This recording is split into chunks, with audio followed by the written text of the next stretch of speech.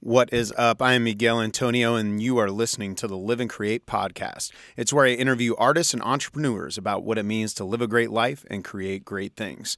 And before we jump into the podcast, just want to remind you to check out my band that just came back online here for 2022. It's called Run With It. You can follow us at Run With It Band everywhere.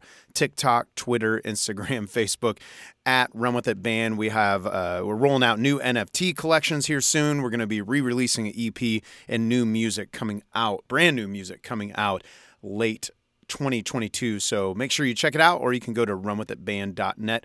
With that, we also are doing a 5 to 10 minute daily podcast of the progress that we are making as a band and talking about our overarching goals as a band as well. If you want to check that out, it's called Run With It Daily, and you can go to runwithitband.net. runwithitband.net and check that out as well. Now, getting on to today's episode. On today's episode of Live and Create, we have Nathan M. Weber. Nathan is a singer-songwriter and producer based out of Chicago, Illinois, and we met at an APCA College showcase down in Houston. It was right before the whole 2022 thing, the whole shutdown came. It was my last tour as a solo artist, and we connected and just had great conversations there, so it was cool to have him on the podcast and continue those conversations. And in this episode, he shares about his journey of turning himself into a producer during COVID and how his positive focus carried him through these crazy past few years. We also talk about fitness, mental well-being, and the overall creative process. It's a great episode. Enjoy. The Live and Create podcast.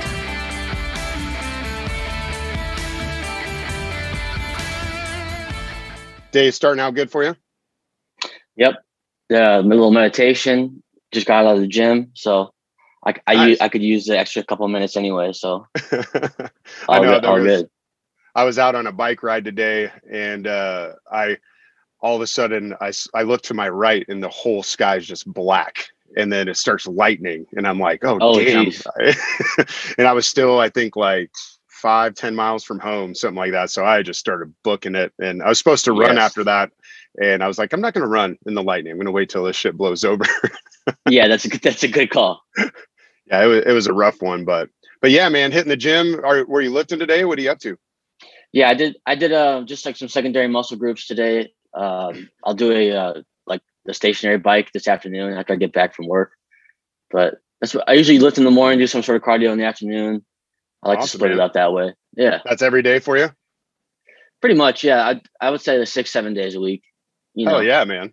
A lot of it depends on like how my body feels and stuff. And I like to do it. Like I really enjoy it. So, you know, if I can be in there 7 days and still have all my energy to do everything else, I want to do it because it just does something for me, you know?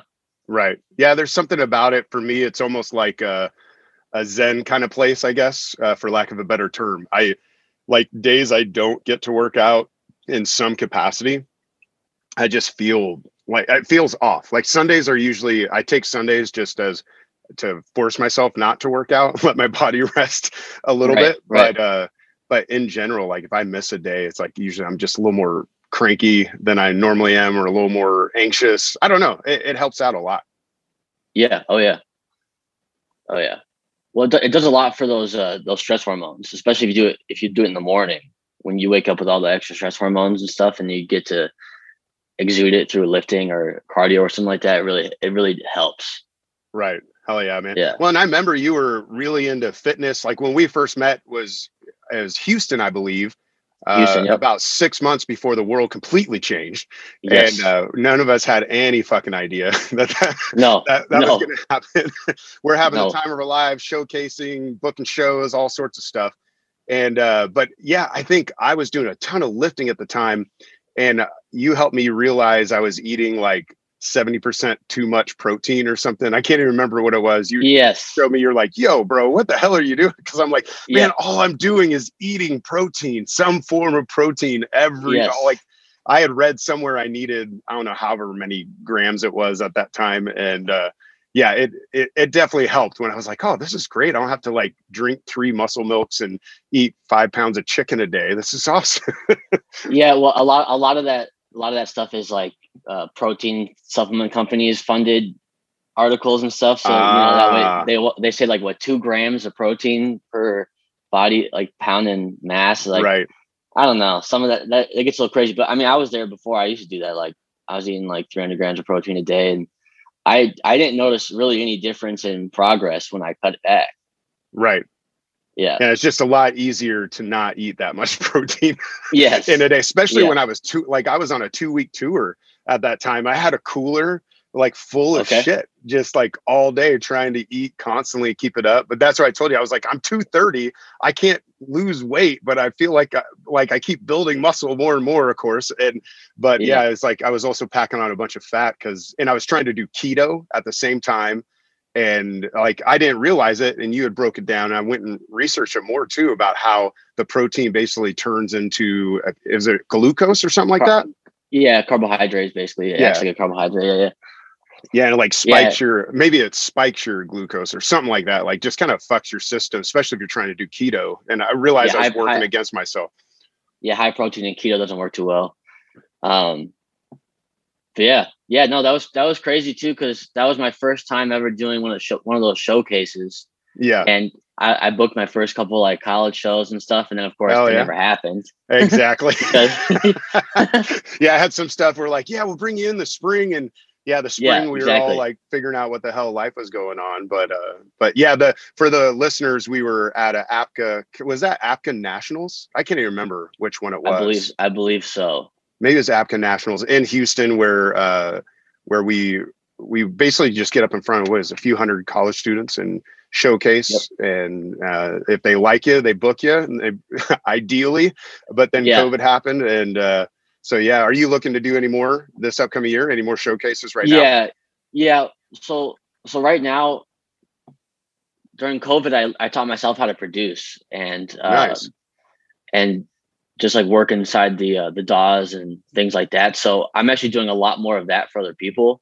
That's awesome. I do need to get around to producing my own things, but right now, like the things I'm getting paid for are not my own things. So once I get my own project off the road, I'll probably be looking to book some shows again. But for now, I'm really liking this production thing, and I'm doing some writing and stuff. So that's kind of where my focus is right now. That's awesome. So you had not produced at all then before COVID started, and so was it right in the beginning? You were like, shit, I got to leverage this time, or was it a process for you just to jump into that? So in the beginning of COVID, like when they told us it was 2 weeks, I believed it was only gonna be 2 weeks, like everyone else did. Didn't we all? You know, and once it became very clear that we were going to be in this for a long time, I want to say that was probably around end of April, May. I think all of us started realizing that this was going to be a long trip. I was like, I can't go a year without making music. And I'm not, no one wants to get in the studio. No one wants to be in those close quarters and stuff. So I basically bit the bullet. I already had like Logic on my computer and stuff. Like I was around a lot of producers when I was living in California still. So I was seeing the process a lot, and I finally just went, I'm gonna do this. I'm gonna figure this out. So, and also too, like you said, leverage your time. I remember just a lot of like, I read a lot, listen to a lot of like, the great self-help people, and they always talked about how some people when the market crashed took that as an opportunity when everyone else was fearful to make something out of themselves. And so Rockefeller started borrowing more money and buying more shit up during that. So and so I kept it in the back of my head, and I'm like, well, I can choose to come out of this way different, in a way better place. And then next time something like this happens, I won't be so reliant on other people, other jobs, or, you know what I'm saying? So that was kind of the motivation behind it. That's awesome, man. That's very cool. I saw a quote from, I think it was Napoleon Hill on your Instagram on there. So was that some of the reading you were doing? That was like one of the first, I guess, the gateway books that I read, but that line always sticks with me. Take possession of your mind and direct it to whatever means you desire. I think that's like a really profound and important, I don't know what you would call it, something I live by, because at the end of the day, we can get so caught up in politics or disagreements or opinions and stuff like that. But at the end of the day, if you want your life to go better, you got to take possession of the way you think and take responsibility for that, and your life will turn out great. And I think that's like one of my things that like I don't get into too many heavy topics with people. I just always bring them back to that, you know? Right. Absolutely. Well, and I became like for a season, I felt like I was a social justice warrior online, and realized it came to like, it produced no fruit essentially. And it basically, it just felt like it destroyed a lot of things and made me angry and frustrated all the time. And it was actually a good friend of mine who we see the world very similarly. He's very, very progressive. I would say I'm like very progressive. He adds like an extra very maybe. But what he told me, he was like, he's like, you know what, man, I realized none of that was going to come to like anything productive. So I just decided I'm going to put all my energy into my own work and somehow impact the world through that. And so that really changed some things for me. And in a sense, it sounds like he was saying almost what you're saying in a different way, where it's like, I'm going to focus on what I can do to make the world a better place instead of fucking arguing nonstop with people left and right, and leveraging that. And then so he chooses like to put the money he makes from the work he does creatively into like actual things that are making a difference in the world, which inspired me a ton. Yeah, I think one of the things I was thinking about a lot, especially when it was like, you know, the election was coming up and it was really intense, and like you could like cut the air with a knife outside, you know, like I was just thinking like, listen, I could die on this hill of what I think what the reality of the situation is, or I can make more of myself and make myself influential and do something where I could benefit others. And then ultimately that goes a lot farther than me just telling people what I think in the moment, you know? Right. Our opinions will save the world, right? Is that? Yeah. Yeah. Well, there's another, often think. To come back to Napoleon Hill, there's another quote where he says, opinions are free and they're worth just as much. Absolutely. It's so true. So I always think about that a lot too. Cause you know, I get charged just like anybody else. I get emotional about certain topics, but I always ask myself, is this an opinion, or is what I'm about to say even database or not? Or is it just my emotional opinion in the moment? And if it is, I just try to keep my mouth shut, you know? Absolutely. And then when I think of the online stuff, is typically I'm arguing with people that I never see, where I've gotten some pretty heated arguments with friends over the last year, probably caused some strain, but the difference is we actually know each other and we care about each other. And you can, over time, you can work those things out where, and find understanding. Where a lot of people is just like almost like faceless people, where it just turns into fuck you, fuck you, fuck off. And to no benefit of anybody, no growth in knowledge, like you said, and data and understanding what the world really looks like. So yeah, I feel that, man. That's cool. And it does seem like following you over the pandemic, it seemed like you really did go on this, I don't know if you call it spiritual, but like, is spiritual such an ambiguous word, but some kind of journey for yourself, maybe an inward journey of growth during that time. What were some of the other things that popped out for you during that inward journey? So there's this website called mindvalley.com, and they do like this like a year-long membership, and it's basically like a bunch of courses, anything from meditation to mindset to business, all sorts of things. It's a pretty remarkable thing. And for the pandemic, it was just what I needed. So I was able to take like 5 different courses at once, like this topic. So there was a lot of things too. Like, I think like a lot of us, we our eyes were open to a lot of the way that things work that we maybe didn't know that's the way it was before, but we had all this time to like kind of observe it and sit back, especially those of us who are more like seekers, I guess you would say.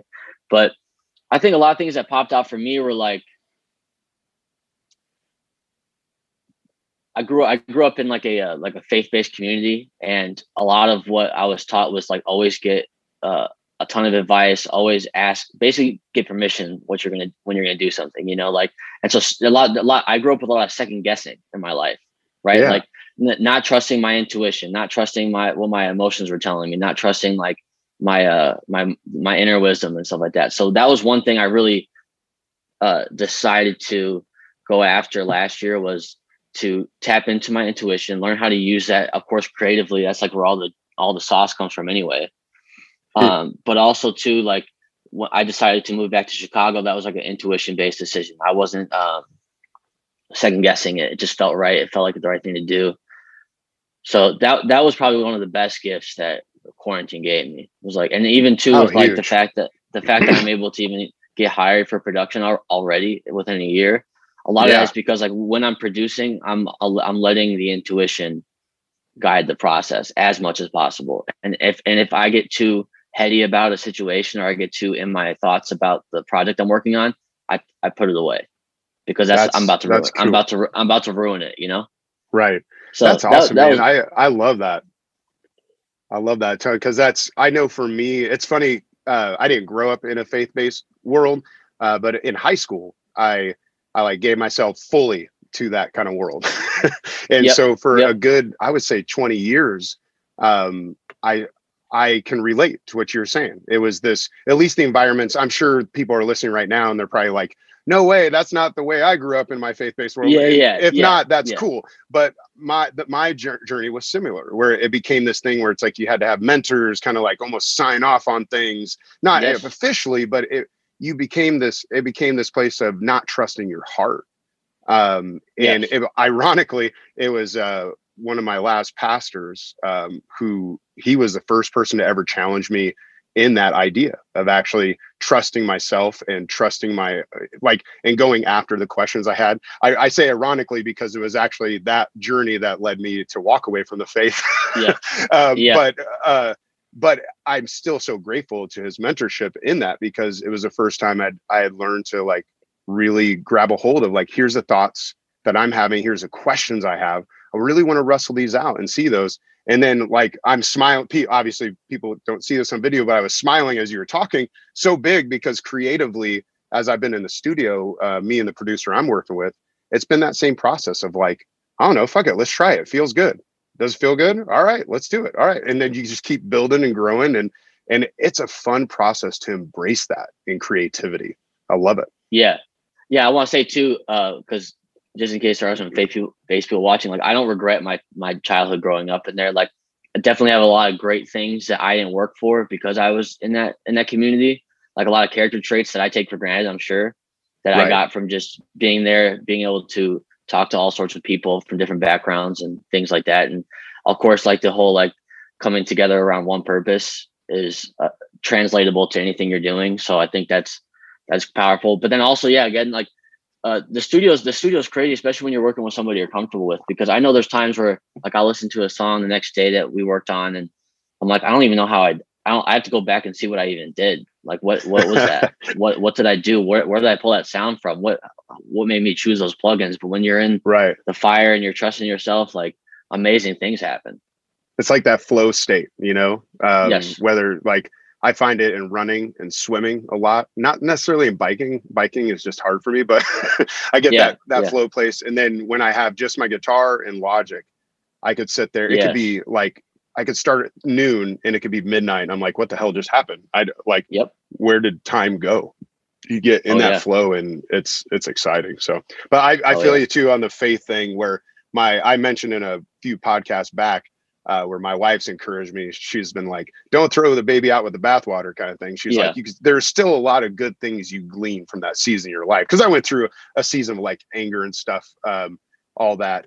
And, but yeah, it's like, where are the things that you can grow from and that you love? But I feel you on that one to anyone who's out there listening as well. But yeah, man, and you said something in there too, is someone you trust. When you work with a producer, not every artist has had the opportunity to. And so like for me, that's a huge piece. The producer that worked with my previous band, it was definitely about, we had to find the trust. And I had known him for years, but there's a different level of trust when it's like your little babies, you bring into somebody and you're like, hey, craft my little babies for me. And even the new producer that I'm actually working with 3 different producers right now, but all of them come out of like really seeking out understanding and trust. And then once you find that, oh man, so many possibilities. Are you bringing like songs you've already written and then saying, help me make this, elevate this, or are you guys writing it together? Yeah, right now it's me in my home studio, kind of right here. crafting songs. I describe them as skeletons, and it's like here's a skeleton, and then when I'm coming to a producer, I'm looking for them to put the flesh on it, put the skin on it, put the kind of dress it up in what I love. What I'm always looking for is someone who can take my vision, get my vision, but then say, guess what you didn't see. And then suddenly it becomes this new, fresh thing my hope is that whenever I go perform it, like if I'm doing a solo acoustic show, I hope my song sounds different than on the recording because I want a different vision. And then when I play it with a band, even then I want to discover yet a new vision of that same exact song, if that makes sense. Absolutely. Because and also too, when you bring players into the mix, they bring all their years of experience to it. I always love to send, say I get a song almost done, but something's missing.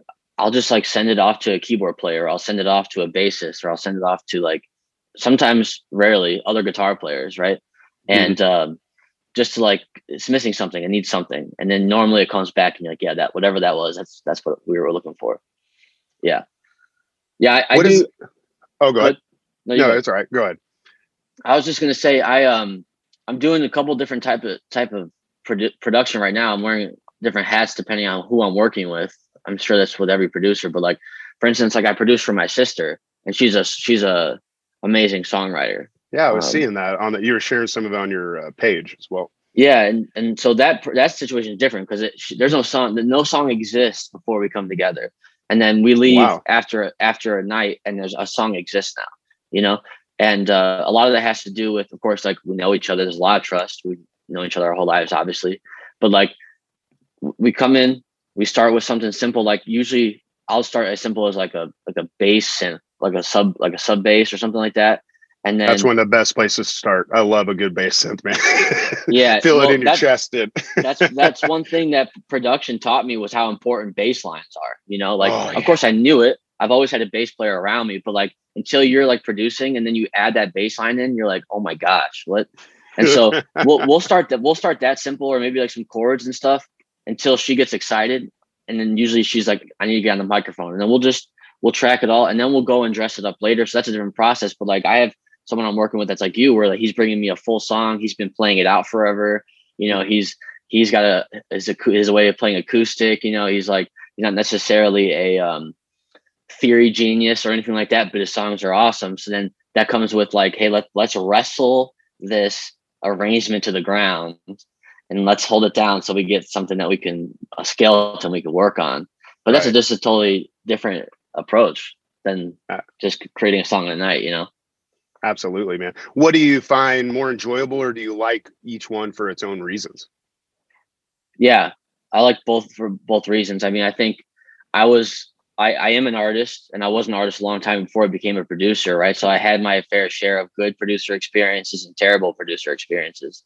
And, I don't know who said this, but I think a lot of people have said this, but if you keep on identifying a problem, you're probably the one that needs to fix that problem. You know what I'm saying?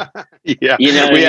That's the thing we say at our house a lot, to be honest, where it's if you find yourself in that same situation over and over again, sometimes you have to start looking internally, even to the point where maybe it's just you're choosing the wrong situation. Maybe you're not doing something wring, but you might be just choosing the wrong person or wrong situation. So there's some kind of ownership that you got to take. So exactly. So I think I enjoy the production process because I understand the plight of the artist. I understand, artists are paying money, of course, for the time and to get it done. And then, of course, the artist has all this passion, all this backstory, and all this intention to get it out there.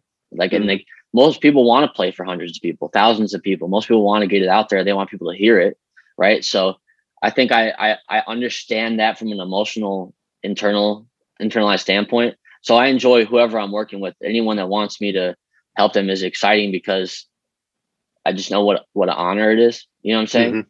And so I don't know, there's, of course, creating a song in a night is a rush. That's such a thrill, but also too, once you get past that wrestling phase with someone who is bringing you a song and you get the arrangement locked in, you start dressing it up, and then that artist gets pumped about it. Oh yeah. That first time they're like, oh my gosh, they get it, then that's almost more rewarding because of the wrestling that took place beforehand, That's cool. Yeah. So I enjoy both of it. Yeah. So going through the struggle of it, and what does it look like for you? And I know it's been a short time for you as a producer, but what does it look like for you to gain that trust with an artist? You're just doing a good job, man, you know, and like going the extra mile, like doing more than you're paid to do, you know, and like, I think that's the big thing, you know, and like, for instance, like, if I sell songs too, I basically sell skeletons, you know, like it's like giving them a great song. Like you want them to think like, how come he didn't keep it for himself, you know? Right. And then also too, again, like putting that work into a production where like, it's like, you're putting so much work into, you would think you're the artist behind it. And that the artist is like, wow, this person really gave above and beyond. Because that was one thing I struggle with producers is like, I would, not all of them, but some of them you would get with them and then they'd be like, I'm going to work on this. And they send you what they told you they worked on. You're like, it sounds just like it sounded when I left. You know what I'm saying? Yeah. And like, thanks. Yeah. It's like that always rubbed me the wrong I'd like way, my $1,600 back, bro. Yeah. It's like, oh yeah, I mixed it and did all this stuff to it. And I'm like, okay. And you're like, you're trying to like struggle to hear what they did to it. You know? Yeah. Like, I don't ever want that to be the case. Like I want it to be like, okay, we're done. I told you I'm going to do something to it. And the next time you hear, I want to blow your mind. So I think that's a trust thing too. Like I'm invested in this when you don't even see me. Right. Otherwise, like if they only think that you're working when you're getting in front of them, you know, that I think that kills a lot of trust too, you know? Yeah, that's huge, man. Cause it really hits on what I'm looking for in really anyone I work with in the industry, whether it be like on any piece of medium that's going to be part of building a music career, is the idea of vision. And like, I love when someone takes like something I'm putting together, whether it be like a bass player that I'm hiring or a photographer or whatever, and then they have vision beyond what I could see, you know? And it's because it's like, I have this big vision for it where I want it to go, but it's like, I want to be partnered with people like you're talking about, like what you're doing. It's like, it's like, oh, that's cool. But have you thought of this? You know, where I remember it was Josh Cleve, as producer that I worked with out in Nashville. And I had sent him a track. We'd been working for a year or two together and kind of like dance around, kind of learn how to work with each other. And I sent him this track of just acoustic. And then he sent me this thing back with like a dubstep, like almost like remix version of it. And I was like blown away. I was like, I had never imagined that song that way, but now I can't unimagine it because it's way cooler than what I did. And yeah, that, like you're saying, I think that does, at least for me, an artist like me, that would earn a huge amount of trust, because that's everyone I'm working with. Matt Richards is another guy I'm working with right now. Same kind of thing where I brought in a song that was more like almost Lumineers-esque, and he turned it into this like alternative rock vibe that had some angst to it. I was like, I'm digging this. I'm digging it. Yeah. I'm loving it. It's really wild. I also too want to talk good about producers I worked with, because I feel like I don't want to act like I'm jaded, but like I do think it's good for other artists though to hear like what a bad producer might be though. So I don't fault you in that too, but to the good producing. Yeah. Well, I want to come back to that thing with the artist too, and right after this, but so like it's really wild when you work with good producers, because they'll pull influences out of you that you don't even like. For instance, I worked with someone and they pulled out like some sort of like a Sam Smith vibe out of one of my songs once. Nice. And I don't write thinking about Sam Smith. I don't write thinking like I could do a Sam Smith thing, but that person saw that influence and made it this thing. So good producers will somehow, I don't think it's conscious. I think it's unconscious that they do this, but like they'll pull out some deep influence you have that you couldn't even know you can incorporate into what you do. I think that's another sign of a good producer. Back to artists though, I think artists are like this in the business, especially, are like this expendable, like you can like undervalued part of the process. And I think a lot of artists go into creative situations with a what's that word?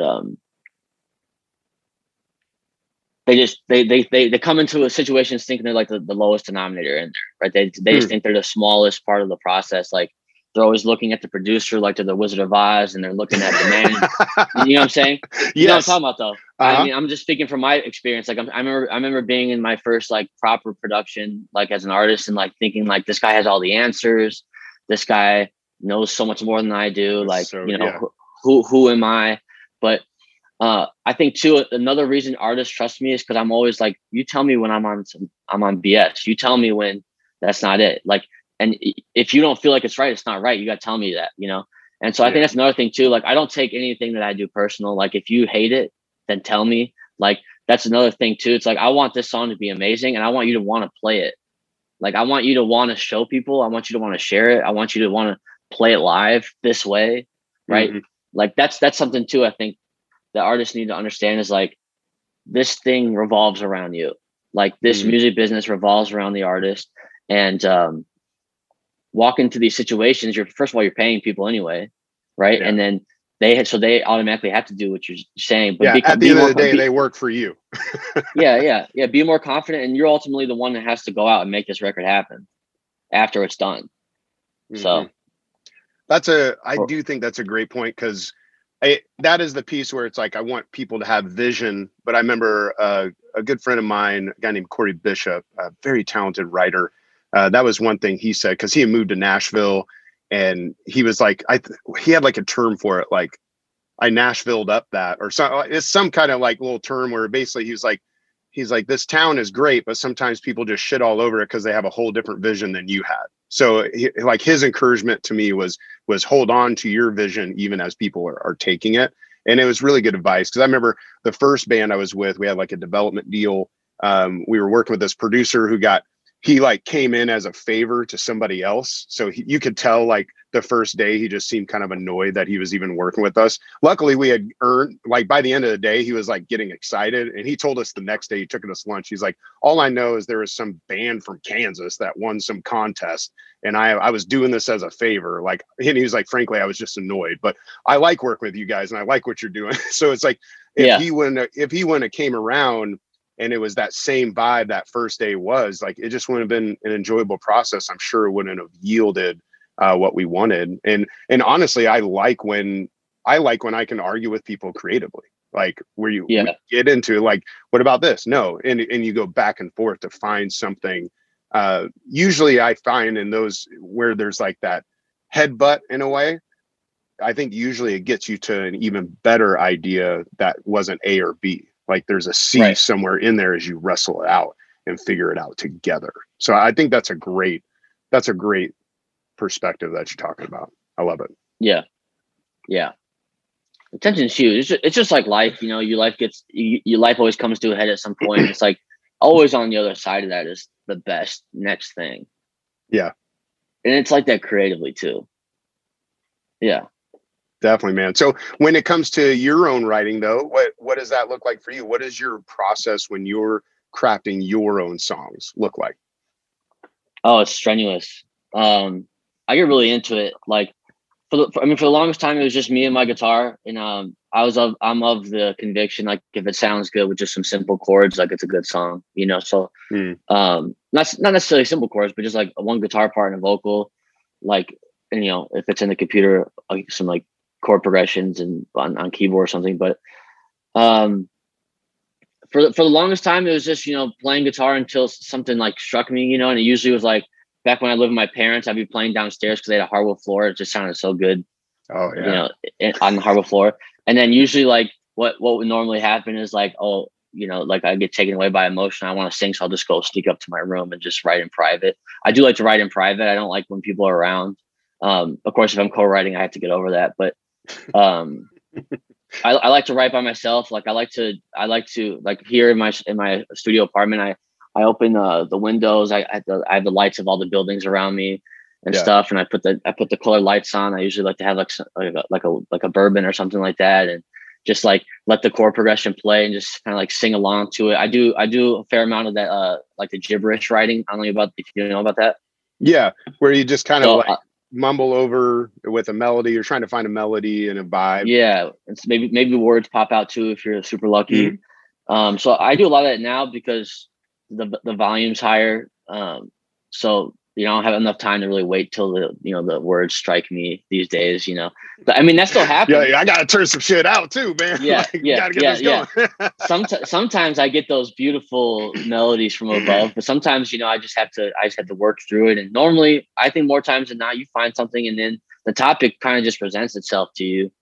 But I guess for a practical purpose, for someone that's listening who maybe has a hard time of writing, what you do is you find a great chord progression that you love, that makes you feel anything, right? And you're like, oh, I love this chord progression. Put it in, if you could loop it on a looper, or if you have Logic, put it in Logic, loop it, and then just start humming over it, melody over it, and then again trust your taste, I guess you would say. Like, hey, I like that part. That sounds like a verse. Don't think twice about it.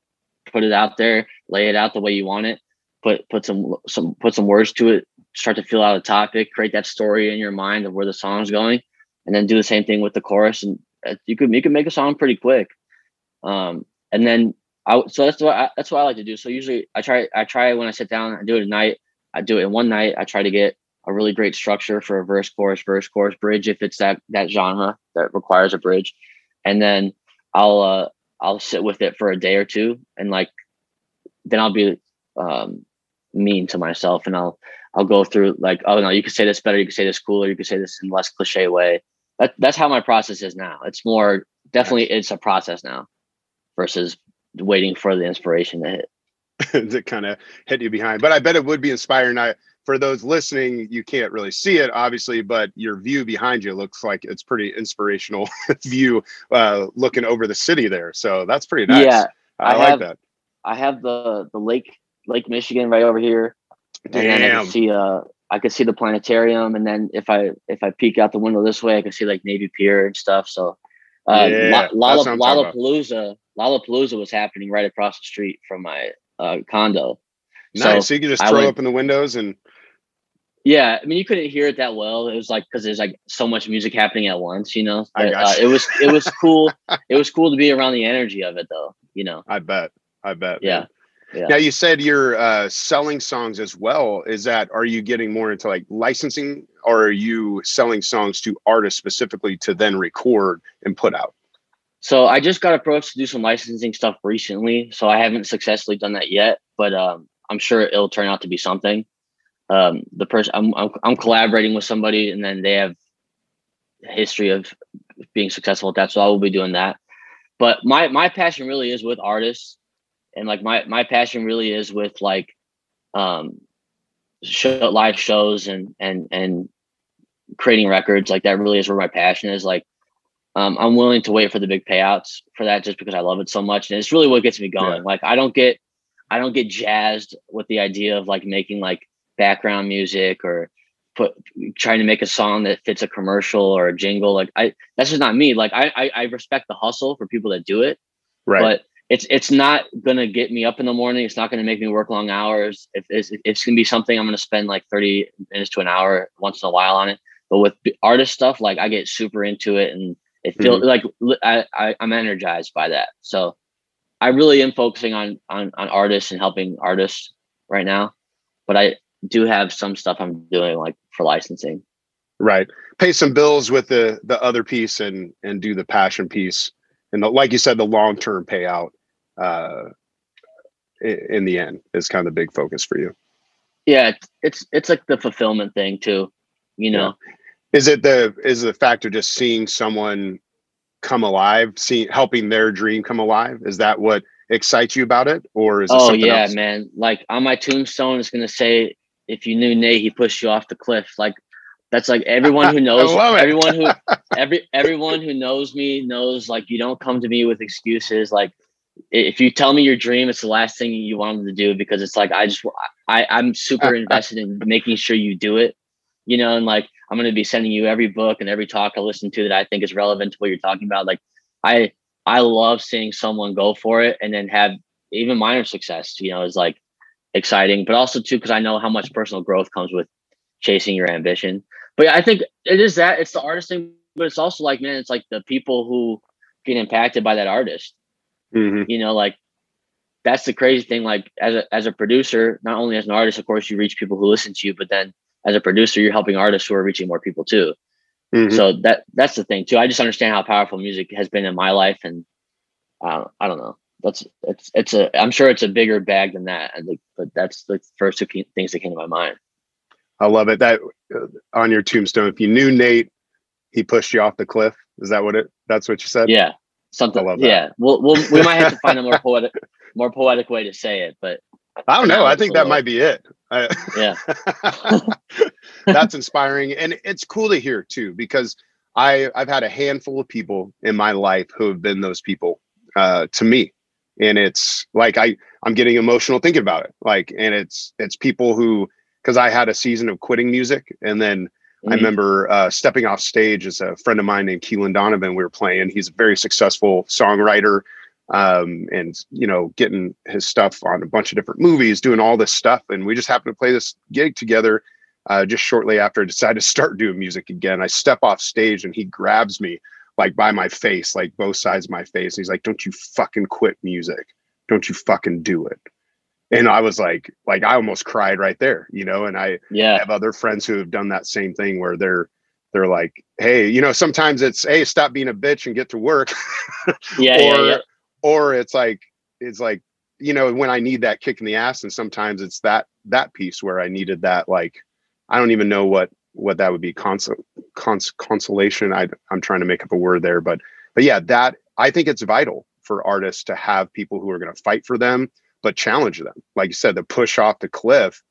And it's cool that you have that vision, man. And I think that's going to go well for where you're going, especially already seeing success in your first year of doing producing, man. And the fact that you also know the plight, what it's like to be on the road, what it's like to try to book those gigs and build those fans in different markets. And so you were in LA previously, is that correct? Yeah, I was born and raised in Chicago, suburbs of Chicago. For anyone from the actual Chicago listening, like Naperville, Elgin, what? Right by Elgin, there's a town called Streamwood. Okay, I'm not familiar with that. That's where I'm from. It's a really small town. No reason to go there. You know what I mean? I used to work out in St. Charles out there. Is it close to St. Charles? Yeah, that's probably like 30 minutes away. Yeah, it's like literally, it's right by Elgin. It's like 10-minute drive to Elgin. Okay. So I grew up in Streamwood. I love the people there in the town. I was there until I was 24. I was playing out up to that point, like from like 18 till that time, and I had some minor success here in the city. Like we played House of Blues quite regularly. Like we had a pretty good crowd, but a lot of it was like hustle. Like it was me out there selling tickets, me out there like kind of pressuring my homies to come see me. It was like we had some fans that weren't our family and friends, but like most of it was just me like getting my homies out there. And so I don't know. My girlfriend was in California for school, and everyone was like anybody with any advice that doesn't really know anything. They're like, you need to either be in Nashville or LA. Where that's like what they. So I was like, well, my girlfriend's in LA, so I might as well do it. Right. And so yeah, I went out there. I had 2 suitcases and my guitar, and no job lined up, no car, no nothing, and like that's like the perfect LA story, bro. That's I had a place to stay with someone I met out there before, and because my girlfriend was living with her parents, and I just figured it out. So yeah, I was in LA for a long time and learned so much though. Like I thought I was gonna stay there forever and like build up to the point where I could have a Malibu house and stuff, but it was really the lockdown that set me back here, because I hadn't seen my family for like a year. I knew California was going to take longer to open up than Chicago would, and I needed to make some money and stuff. So yeah, came back here, but it's been great being back. That's awesome, man.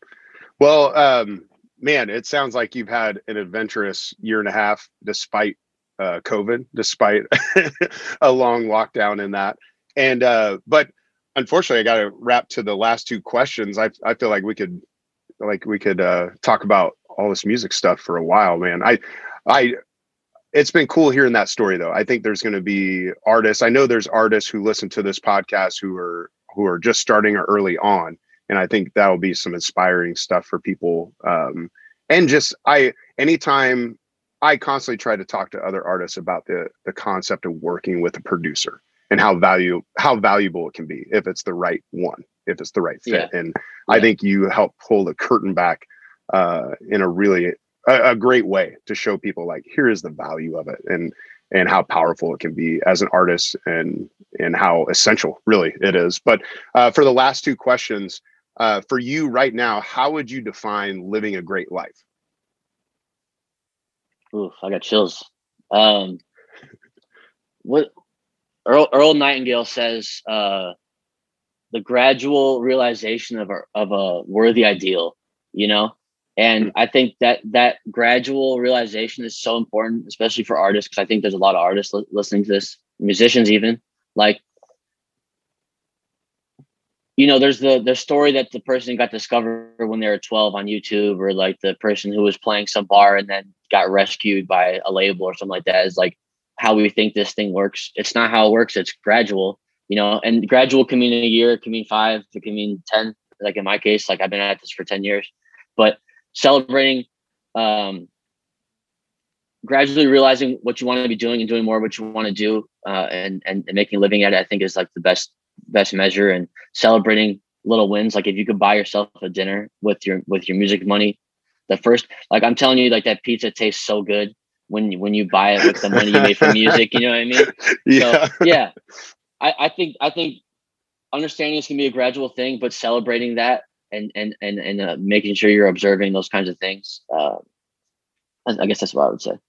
That's awesome. And yeah, that perspective, the gradual growth. Do you know Gary Vee? Do you listen to him at all? Oh yeah. Love Gary. Yeah. Yeah. I love that guy. My wife jokes that he's my personal savior now. He's Gary Vee's my new Jesus. But one thing he says is like everything is just one more step for him.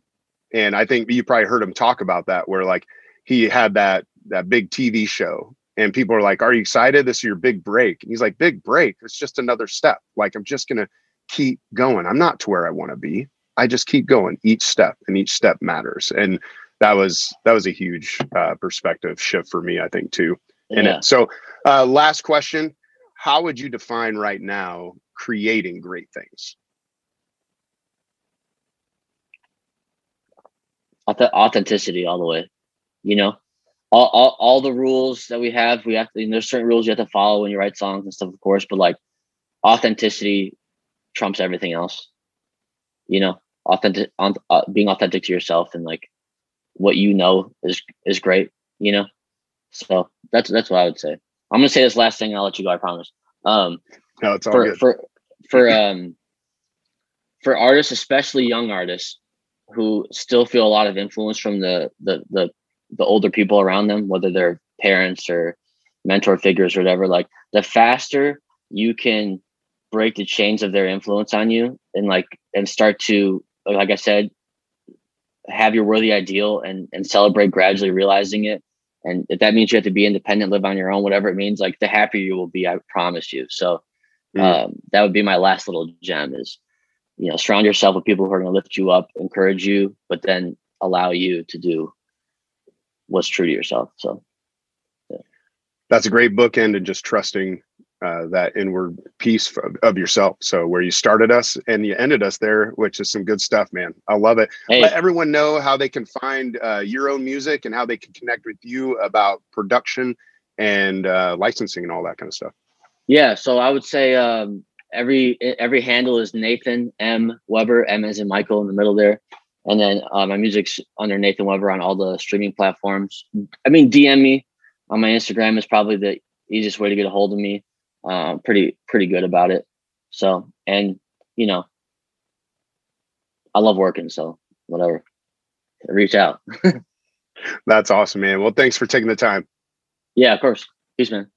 Thank you for listening to the Live and Create podcast. If you like what you heard, make sure you subscribe and leave a comment or a review. The Live and Create podcast.